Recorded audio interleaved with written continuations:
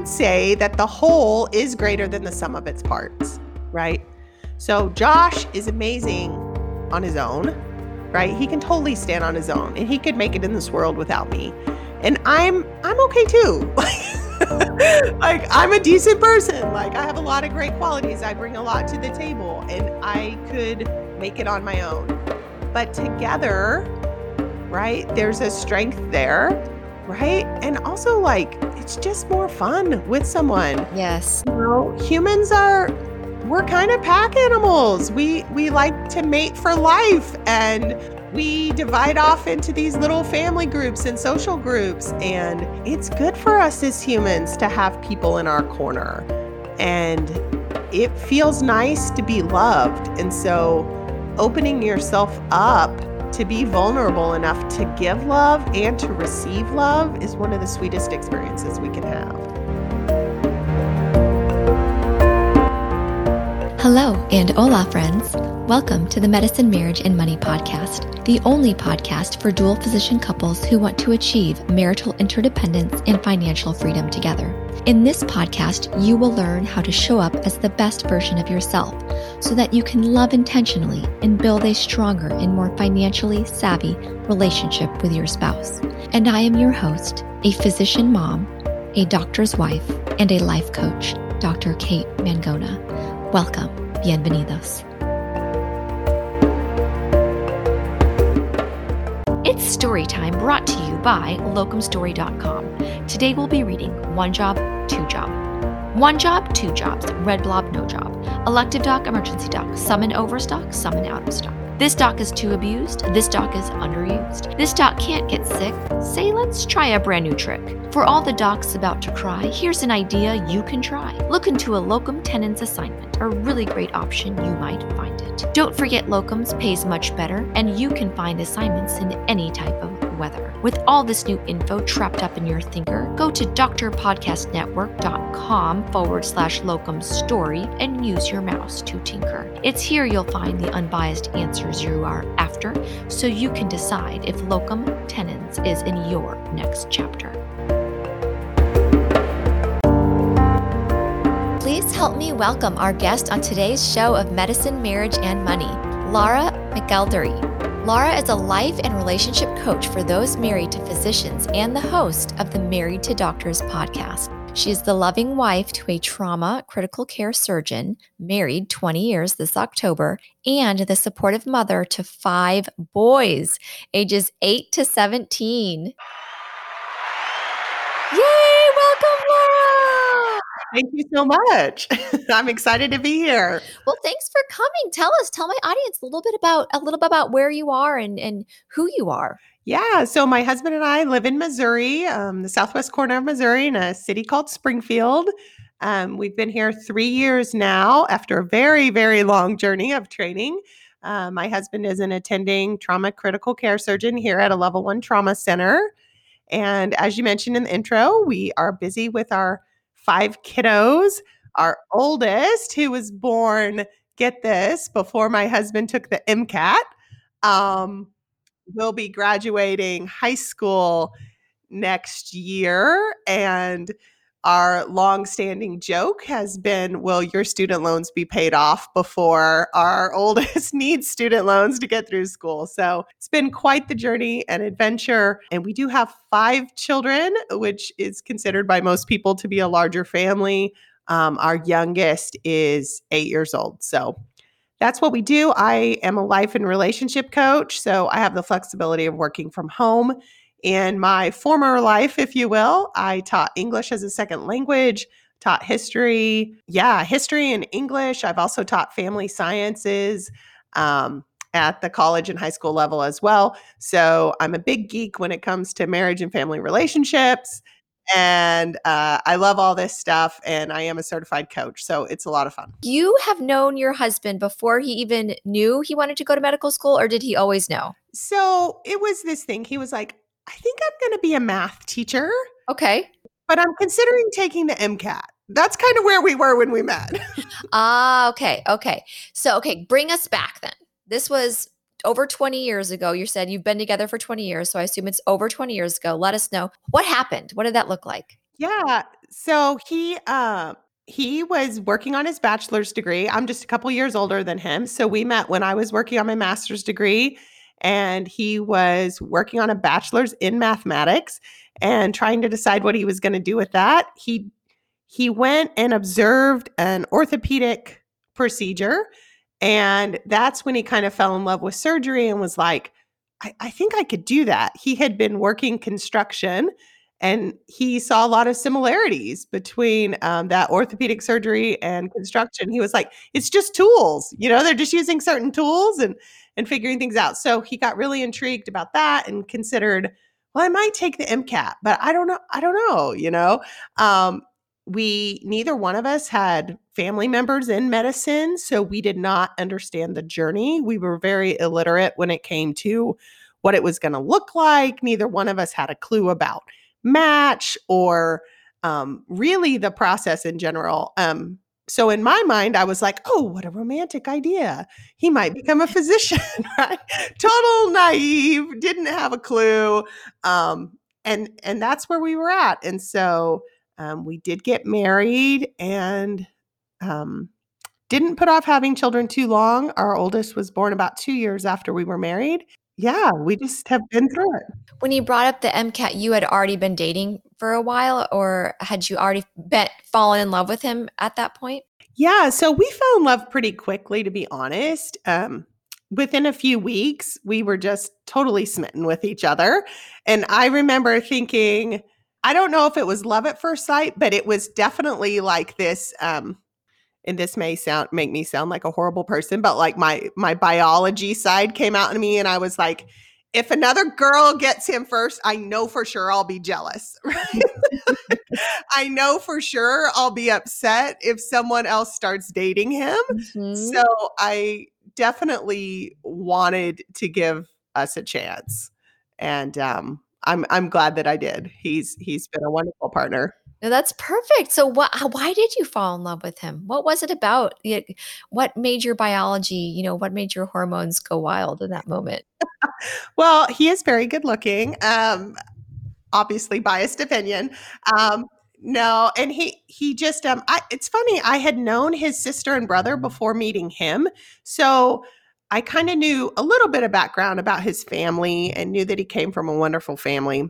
And so when I met him, I remember just being pleasantly surprised that he was so much taller than his sister, because I'm 5'8". And so, I loved the fact that he was just over 6 foot. And I was like, this is great. He's so cute. And I think, things we had in common, we met at church. So church was very important to both of us. And so I think that gave us a strong foundation to build a relationship on. Kind of the similar value systems and where we wanted to go with our lives, and having those things in common, I think really helped kind of speed up our relationship as far as like where we were and what we wanted in life. And honestly, it was just easy. I had dated other people, and it felt like, not that those relationships couldn't have worked, but they just took a lot more effort. Mhm. And with Josh, things felt easier. And that's the best way to describe it. It just felt he was easy to love, and it was simple. It was really quite simple to fall in love with him. Well, tell me about your favorite love story. Is that like, it could have either been the proposal story, your wedding, or maybe something even more recent, like a romantic something he's done for you. Do you have any love stories that come to mind? Oh, I'm just laughing about one of the first dates we had. He said, I'll make you dinner, at my apartment or whatever. And I thought, oh, that's awesome. Like, this is great. He's willing to cook for me or whatever. So, of course, he didn't have two dimes to rub together. He was making his way through school on Pell Grants and working odd end construction jobs. But I show up at his house, and it's not that I had an expectation for what he was going to make. It wasn't like I was expecting some gourmet meal, but I was not expecting split pea soup. Split pea soup. Right. I mean, is that what you would make for a girl on like date number 2 or 3? Like, it just Was it like homemade? I mean, do you buy the peas and for real homemade.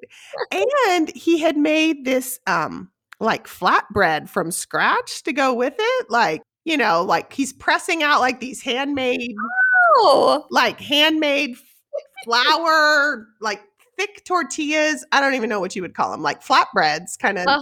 not really naan, but something like that. Anyway, he was making this food. And I just remember thinking, I hate peas. Oh, no. Oh, I hate peas.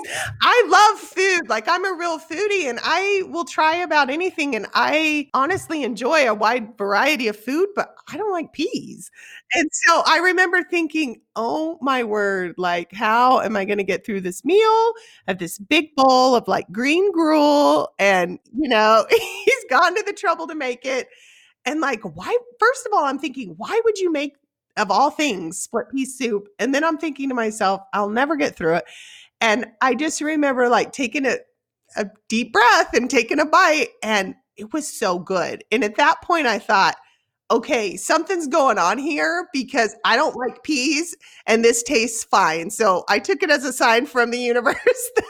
wow. Like, I mean, he must have put some sort of really nice flavor in there. I mean, some people put ham in their split pea soup, right? Or Yeah, I don't know, some kind of bay leaves or something. I don't know.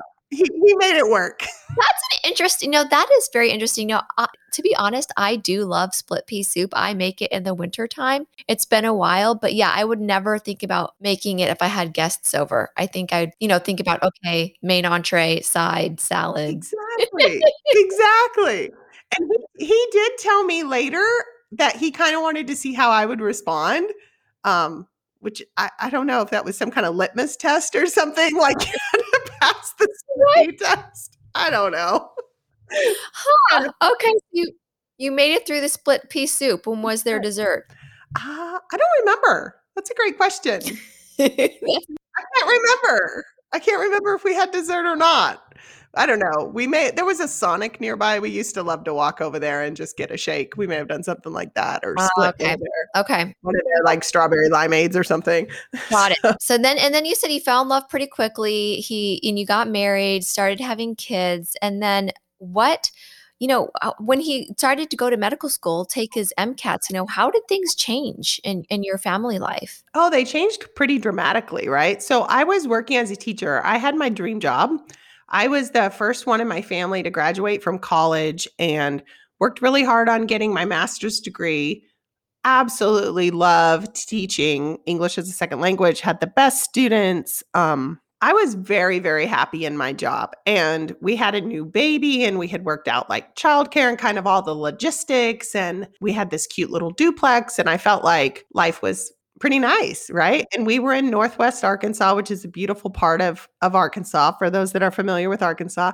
And the only medical school in Arkansas is in Little Rock.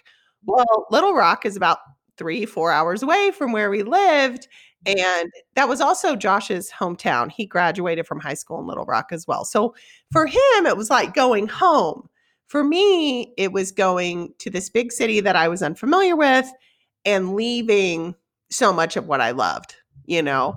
And the idea of being able to find like the same setup that I had, as far as childcare and job and coworkers, it's like, I just don't know if I can recreate this. And in fact, I honestly never did.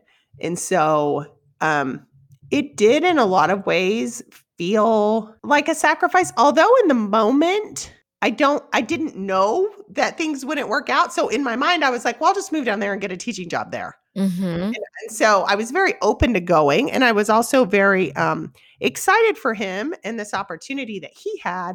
But I didn't realize what exactly we were signing up for or how long the journey was going to turn into. So, Okay. So like what kind of struggles did you have to overcome during that whole like medical school residency period? yeah. So, one of the things that happened pretty early on after we moved to Little Rock, as I was looking for teaching jobs, I discovered I was pregnant with number 2. Okay. So then I started considering, how am I going to have 2 children, take maternity leave, him be a student, figure out all the things, right?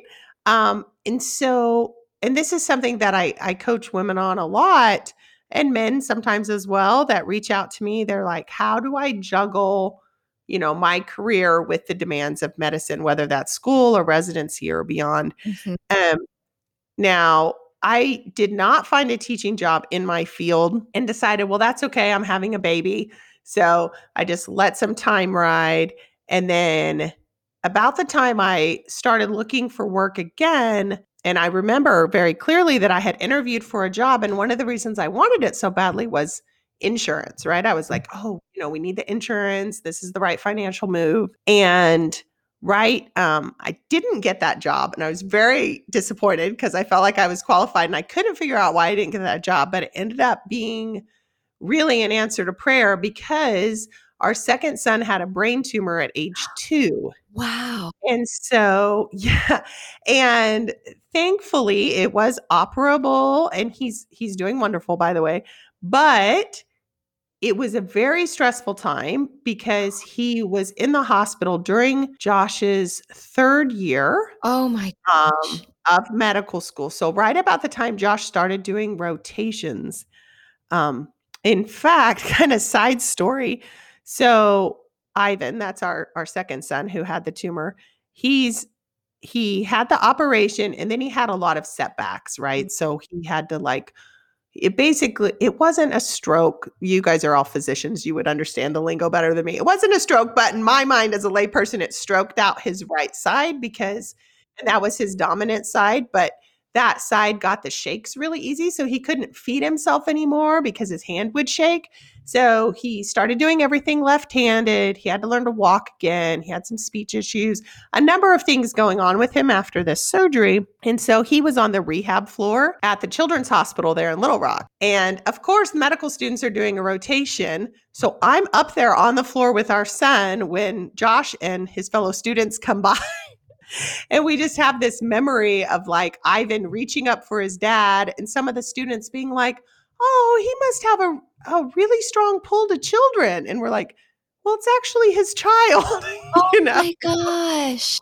Yeah. And I remember the physician was like, why don't you just hang out here for the next 20, 30 minutes? You probably know your way around, the hospital because it was like day 1 and they were doing their little tour or whatever. Mhm. So that was a real challenging time for our family in so many ways, emotionally, logistically, because we had our other kiddo too. And it just so and then of course financially, right? And so all of those things came into play. So that was a big struggle for us as far as like just getting through it, right? It's like one of those times in life you look back on and you're like, oh my gosh, like how'd we do that? And you're just like so thankful every day that it's not current tense anymore, that it's behind you. So did you say you did have insurance and a job at that point when he was 2 years old? No, and I'm so thankful I didn't get that job because I can't imagine, like, needing to be at Oh, work, right. right? Exactly. Because you have So, it actually ended up I'm so thankful I didn't get the job that I wanted so badly, and while the insurance might have been nice, to be honest, qualifying for Medicaid was the biggest blessing during that time as well, and Mm. now whenever our taxes are nice and heavy now that my husband isn't attending, I always say, well, we're just paying off Ivan's surgery one more time, Mhm. So I always think, I don't know if I always like how the government uses our money, but I always like to believe that my tax money goes to help other kiddos like Ivan who need it. And then it helps me feel better about Right. paying taxes. Oh my gosh. Yeah, that's amazing. So, yeah, do you have any advice for people who may be going through this? This could seem like an impossible situation, right? Where you have 2 kids, out of work, your husband is busy all the time in school, racking up debt. How did you do it? I think we just thought, well, if what would happen if we stopped, right? So let's say Josh doesn't finish medical school, then what? And there wasn't really a great answer, right? Like he would still need to get a job doing something. Mhm. It may still involve additional education, right? Like if he wanted to be a math professor, then maybe he'd need to go on and get a PhD or something. And so we're like, that children's book, like you can't go over it, can't go around it. You got to just go through it. I think sometimes in life you got to just go through it. And so there's nothing special about us. It's not like we're these super strong, amazing people.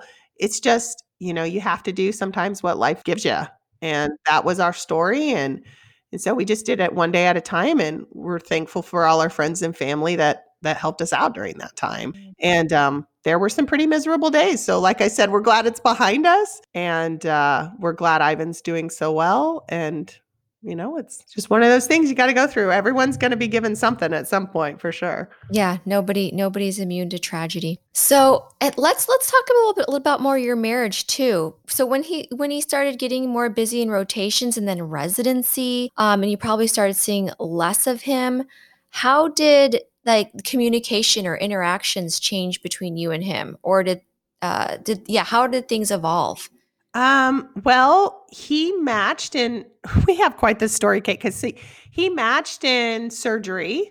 So we left Little Rock and went to Ohio and Columbus, where he began surgery. Okay. And by then we had child number 3, our third boy.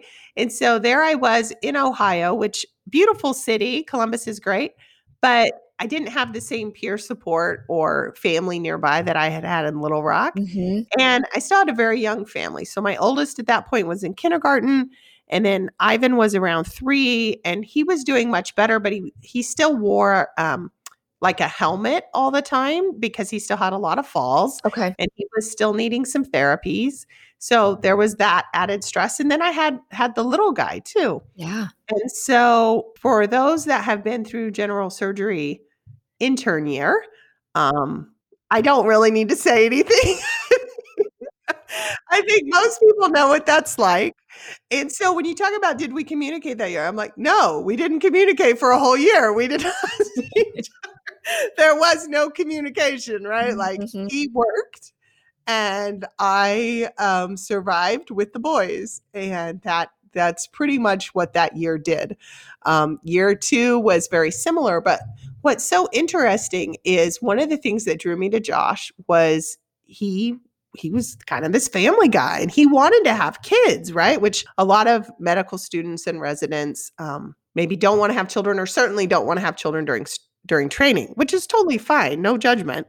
But Josh did want a family and I wanted a family. And so that was one of the things that had brought us together. And now here we are with these kids trying to make this work. And then he's not around, right? Mm-hmm. So that was hard on me. But here's the thing, it was hard on him too. And he was missing out or felt like he was missing out on some of these early years. And so he actually made a decision to leave surgery altogether and he decided to become a pathologist. So we moved back to Little Rock for him to train in pathology. And this was during his first year or after his after his second year. Okay. He completed 2 years of surgery. Okay. And decided to become a pathologist. So complete opposite Wow. of the spectrum. But this was like the science geeky part of him that loves slides and science. And he loves that sort of thing. So we moved to Little Rock, back where we had come from. Okay. For him to do, because he knew he had some connections there and they had a spot for him. And it seemed like everything was falling into place. In fact, at this point, I took a job teaching again for the first time since I had left Northwest Arkansas. And I was teaching, he was in pathology, the kids were growing up, and things seemed really great for about a year. And then I'll never, I can remember the look on Josh's face. Like I was kind of sitting him on the bed and he came into the bedroom and he started to say something. And I looked at him and I just knew what he was going to say. And he wasn't happy doing pathology. And he was willing to stick it out. But the truth was, as he would say, he missed cutting people. Mm-hmm. He loved the procedures and the things. So we do kind of have a convoluted story because, how do you leave? He left a great program. He was fortunate enough to get in to another great program to train in what he wanted. And now hasn't finished either of these programs.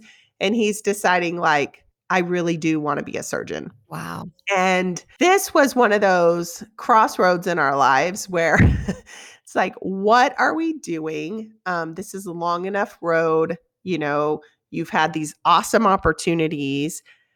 But at this point, when he went into surgery, the second time. For me, this was really important because I knew that he had chose family over surgery, if that makes sense.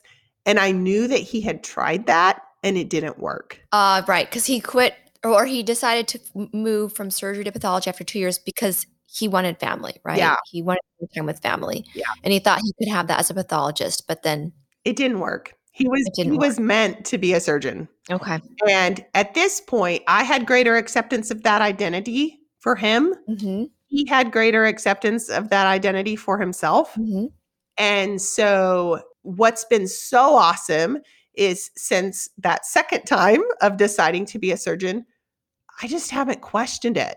So, as a spouse, it's been so nice. Like, as he works and as he does all the surgery things, I just don't question if he should be a surgeon, right? The first 2 years in Ohio, I felt myself a lot of times going, "You could have done so many different things and we could have been happy, and you chose surgery," right? It felt like he just chose the hardest, like he had made some horrible decision. And now I'm like, he really made the only decision that he could have ever made, right? This is exactly who he's supposed to be and the population that he's supposed to serve. And so that feels really great. This is exactly who he is supposed to be and exactly who he's supposed to serve. I love that because then you're not left with a what if or wondering or constantly torturing your mind because you made the right decision. So why, and I mean this is a long journey. This is a really long journey, especially with everything and the 3 kids. And I can see how some, marriages might not have lasted, might not have survived all these really hardships and struggles. So what do you think? What do you think it is that makes some medical marriages thrive, right? Because you are not in medicine. You're observing all that's on the outside and you're saying, it's really hard on you, but you also realize it's hard on the other person. Maybe that's one of the answers. So you tell me, Laura, why do some medical marriages thrive while others don't? Oh, this is a fantastic question. I think that, and I say this as a non-medical person, I do think that, okay, medicine, let's just start there. It's a wide field, right? Like all physicians are not the same. They don't all work the same hours. They don't all make the same amount of money. It's a very wide field with a lot of variety. As a trauma critical care spouse, I feel that there had to be mutuality over individualism in the end. Like I had to ultimately share his dream. So it was his dream and goal to become a surgeon. And as soon as I had that dream for him as well, then it was our goal for him to be a surgeon.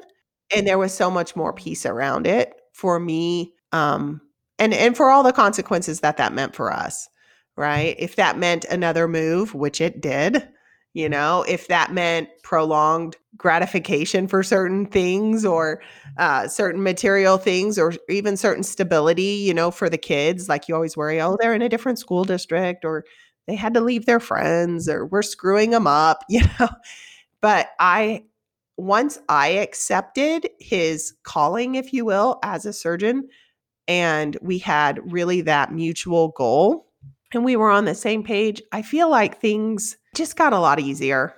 It got a lot easier for me. So I think that is one of the things that will help your marriage to succeed is if you really share your goals, not just say you share your goals, but really, truly share your goals. Mm-hmm. And it's important to know what your spouse's goals are then, right? That's first step is knowing what each other's goals are. Yeah. Then working towards them. Okay, I love that. Then I also know you talk a lot about, bids for connection. I'm wondering if you could tell us a little bit about what that looks like, maybe in your own marriage or clients who've come to you. What does that mean? Bid for connection. Yeah. So bids for connection is a catchphrase, I guess, or a little word phrase that I got from John Gottman, who's an amazing Yes. marriage therapist. And I've done some of his training as well. And he talks about, what causes divorce. And he's done all these studies and he watches couples and collects all this data as a scientist to find out, what's going to actually cause divorce. And he has found that bids for connection and how a spouse responds to those is really indicative of how their marriage might go. And so a bid for connection can be anything like, hey, did you see this news story going on? It could be something like, do you want to go take a walk after dinner? It could be something like, tell me about your day. You know, it doesn't have to be like, let's plan a really structured date on Friday. You know, it doesn't have to be that specific. It's just these little tiny ways of like striking up conversation or just showing interest in each other. And so it's important that we look for those, right? A lot of times, physician partners will feel like they're a little bit overshadowed by medicine, right? Or they may come to me in my coaching practice feeling like they're not seen, right? Or they're not getting enough attention from their spouse. That's where they're at when they come to me. And one of the things that I try to teach them is to look for these bits of connection, because they might, if you're not looking for it, you may miss them, right? Right. So they maybe did ask you how your day was going, but you were in the middle of doing something else. So you gave them like, oh, it was fine, right? And you just kept doing the task at hand, like changing the baby's diaper or whatever you were doing in the middle of when he asked you that question. It's not that they're not trying to connect with you. It's just that you're both busy and you're missing it. And so I love to say that our brains are like radars and we program them to look for certain things. And I think happy marriages are when you program your brain to look for the good in your spouse, right? And what you're looking for, you will find. So if you tell your brain like, "Hey, let me just be a little more open and curious to how many times my spouse is making a bid for connection with me," then you know what? Pretty soon you start to see them. And you're like, "Oh my gosh, like they actually have shown some interest in my life and I just wasn't catching it because all I was doing was focusing on all the times that they didn't have time for me or they didn't appear to have time for me," right? Yes. Yes, I know. It's like when people start to point out all the things you did wrong, and you're like, well, what about all the things I did right? And so it's like if we do that first, we make that move first and start just looking for all the things they're doing right, all the ways they're trying to connect. Yeah, what if you're not used to doing that? Is that like easy? Like, do you tell your clients, oh, just start noticing when they ask you how your day was? Or, how do you even begin when you're so out of practice for doing that? Yeah, I like to treat it like a game. I'm like, "Okay, let's just play a game. How many times do you think, right? How many times do you think, oh, maybe once a week?" Okay, right? Because when they're not looking for it, they're not seeing it. And then almost every time they will come back and say, "Oh my gosh, they did 3 just in one day." I'm like, Yes. "Wow, check that out." Yeah. It's not like a, hey, let's go on a date or here, come plan this vacation with me. It's little subtle things you just didn't know to look for before. I love it. Yeah. And when you see them as what they are, which is a bid for connection, is a way of saying like, "Hey, let's have this moment together," then it is a way that you can say, "Hey, they do care about me," right? And you can interpret their behavior in a more loving way. Exactly. Now, do you and Josh have any daily or weekly rituals that you do to set your marriage up for success, to continue that connection? Anything?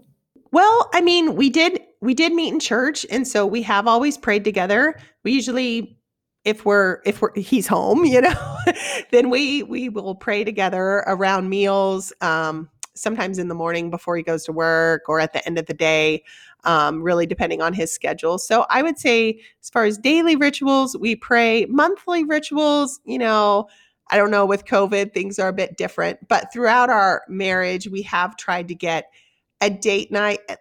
I mean, I would love to say it's once a week, but probably more like twice a month or so where we do something together, without the children, which I think has been really beneficial to us. And even I will encourage you, like, even if you're not in a financial place, And I know your listeners probably are because you're such a money person, and everyone listening is probably Well, some of them don't think they are. Some of them don't think they are, right? It's all our mindset. So it's okay. But regardless of what the math is or what your numbers are in the bank account, if you have to do a trade with someone, like I watch your kids this night, you watch my kids the other night, like getting out without the children is vital, I feel like, to your marriage because they are going to grow up.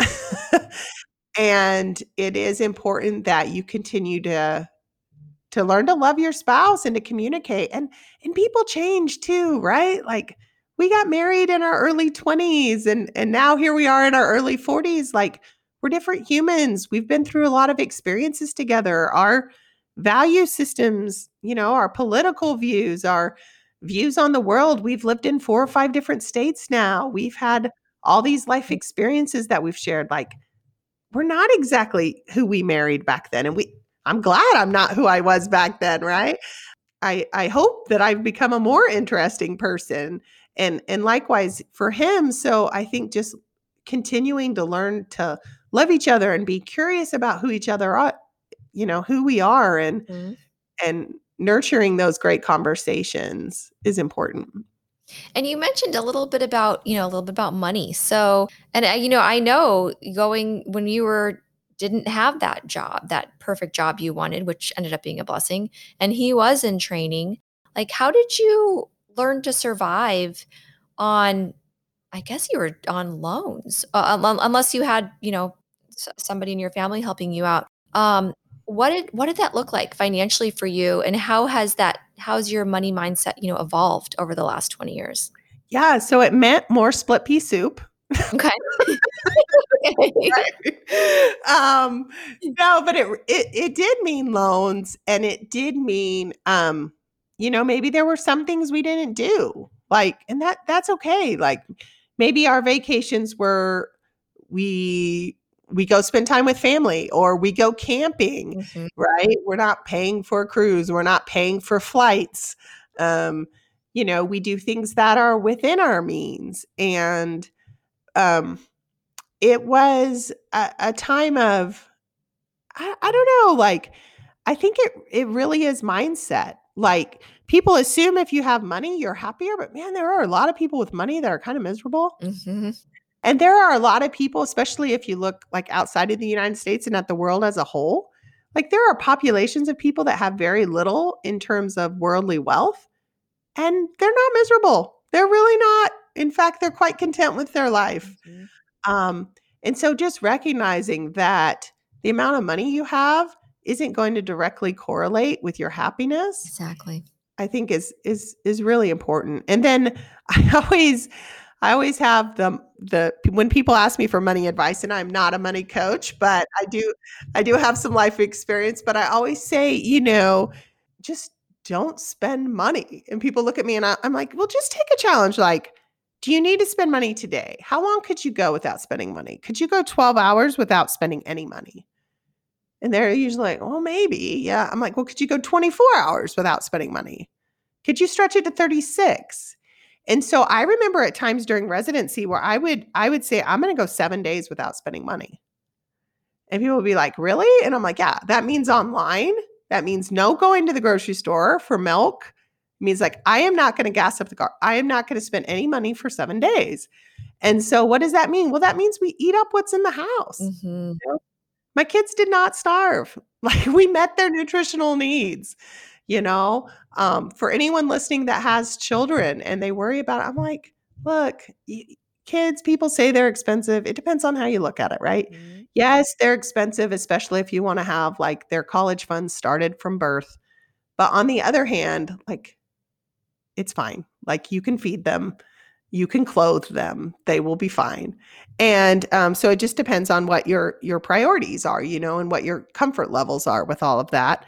Um, and no right or wrong answers. But for us, um, we're so thankful that we had our kiddos, and we're so thankful that we had those times. And I think too, because Josh and I came from backgrounds with less money, it wasn't like this drastic life change. Yeah. We didn't go from rich and famous and, we didn't grow up with nannies or au pairs. So when our kids didn't have those things, it didn't feel weird or strange. So that may make a difference too. So, but wherever you're at on that financial spectrum, I think the most important thing to remember is that you can be happy at any point, or you can be unhappy at any point on that. Exactly. Well, I love that. It's not the number in the bank account that determines whether you're happy. I mean, or you're set with your finances or not. I mean, some of us have a dream of going after financial freedom, and I think that was one of my dreams, but it's not like it made me any happier. Mm-hmm. Right. Once I achieved a certain number, I had to find that happiness elsewhere. I think a lot of people might think, okay, well, once I get there, then I'll be happy. Mm-hmm. It can sometimes bring somebody, like, I'm not against it, right? Like, because it can bring a feeling of security, right? Which can be comforting, right? And nice. So there are some good things to come of it. And it's certainly a worthy and good goal. I know your listeners are really into that sort of thing. And I think it's awesome. And, Josh and I have our financial goals as well, but they've had to take maybe longer than other people's plans. But we're still in a good place, and we're happy with where we're at. And you're together, and you've got 5 beautiful boys. There we go. There we go. So what do you think is one of the biggest financial traps as physicians need to be aware of? Gosh, if you're still in training and don't understand loans and repayment, please go figure that out.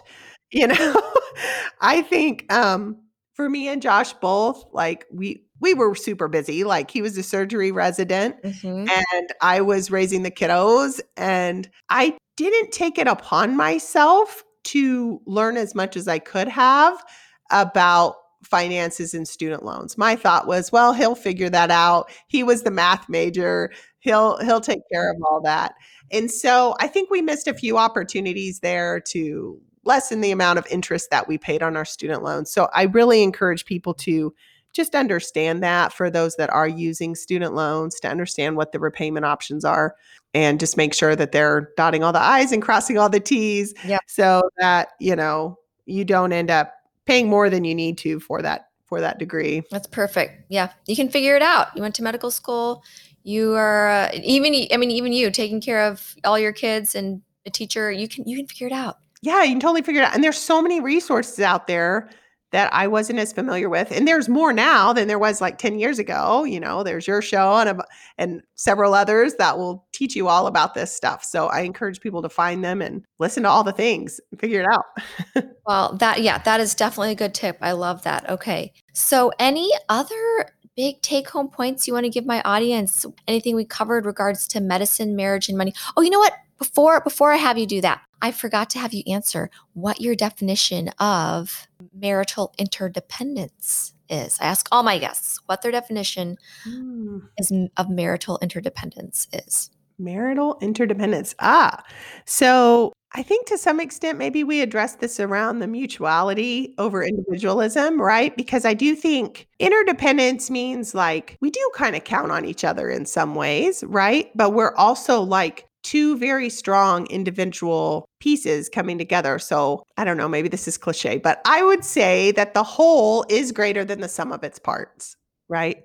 So Josh is amazing on his own, right? He can totally stand on his own, and he could make it in this world without me. And I'm okay too. Like, I'm a decent person. Like, I have a lot of great qualities. I bring a lot to the table, and I could make it on my own. But together, right, there's a strength there, right? And also, like, it's just more fun with someone. Yes. Humans we're kind of pack animals. We like to mate for life, and we divide off into these little family groups and social groups. And it's good for us as humans to have people in our corner. And it feels nice to be loved. And so opening yourself up to be vulnerable enough to give love and to receive love is one of the sweetest experiences we can have. That's perfect. Well, any other of your take-home points that you want to give, Laura, in regards to medicine, marriage, or money before you let us know where we can find you? I think that's it. I would just encourage all the listeners to It's kind of like money. What you appreciate appreciates, right? So again, opening up your mind to look for those bids of connection, opening up your mind to look for the ways in which your spouse does show you love. You'll start to notice them. You'll start to see them more frequently. You'll start to slowly change your mindset, and it will serve your marriage very well. And as far as finding me, I am over at marriedtodoctors.com. Wherever you're listening to this, I have a podcast called Married to Doctors, all the social channels. So just look me up. I would love to visit with any of you. Particularly, I work with non-physician spouses who are married to physicians, but I have coached physicians as well and love this work. Thank you so much for coming on today. Yeah, thanks for having me. This was awesome. For doctors, the story has changed. Visit drpodcastnetwork.com/locum story to see if a locum tenens assignment is right for you. It's here you'll find the unbiased answers you are after, so you can decide if locum tenens is in your next chapter. What a beautiful interview with Laura McElderry. Now, my take-home points. Number 1. Sometimes you just have to go through it. Not every day will be happy. Not every day will be a rainbow. Sometimes there will be misery. Some days there will be tragedy. Other days there will be grief. But if you lean into happiness and lean into love, then you can also learn to lean into misery, unhappiness, tragedy, grief. They're basically the same thing. And without happiness, without those rainbows, there would never be that grief. There would never be that misery. Sometimes you just have to go through it. Number 2, this is exactly who I am supposed to be and exactly who I am supposed to serve. Laura McElderry talked about just accepting the fact that her husband switched from surgery to pathology back to surgery. She stopped asking, what if? What if? And she just accepted this is exactly who he's supposed to be. This is exactly who he's supposed to serve. And by doing that, with the acceptance, she stopped second guessing, worrying, fretting, maybe being irritated or resentful about past decisions, maybe even about present and future ones, because this is exactly who he's supposed to be. If you could do that about your spouse and your spouse's decisions, how powerful could that be?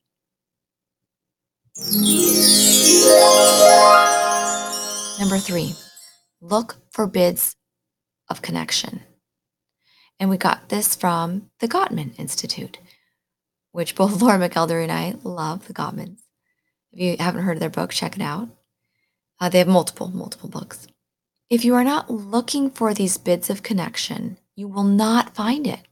Without noticing this, you are not connecting to the level that you could be on. So look for the bids of connection, the small little things like, how was your day?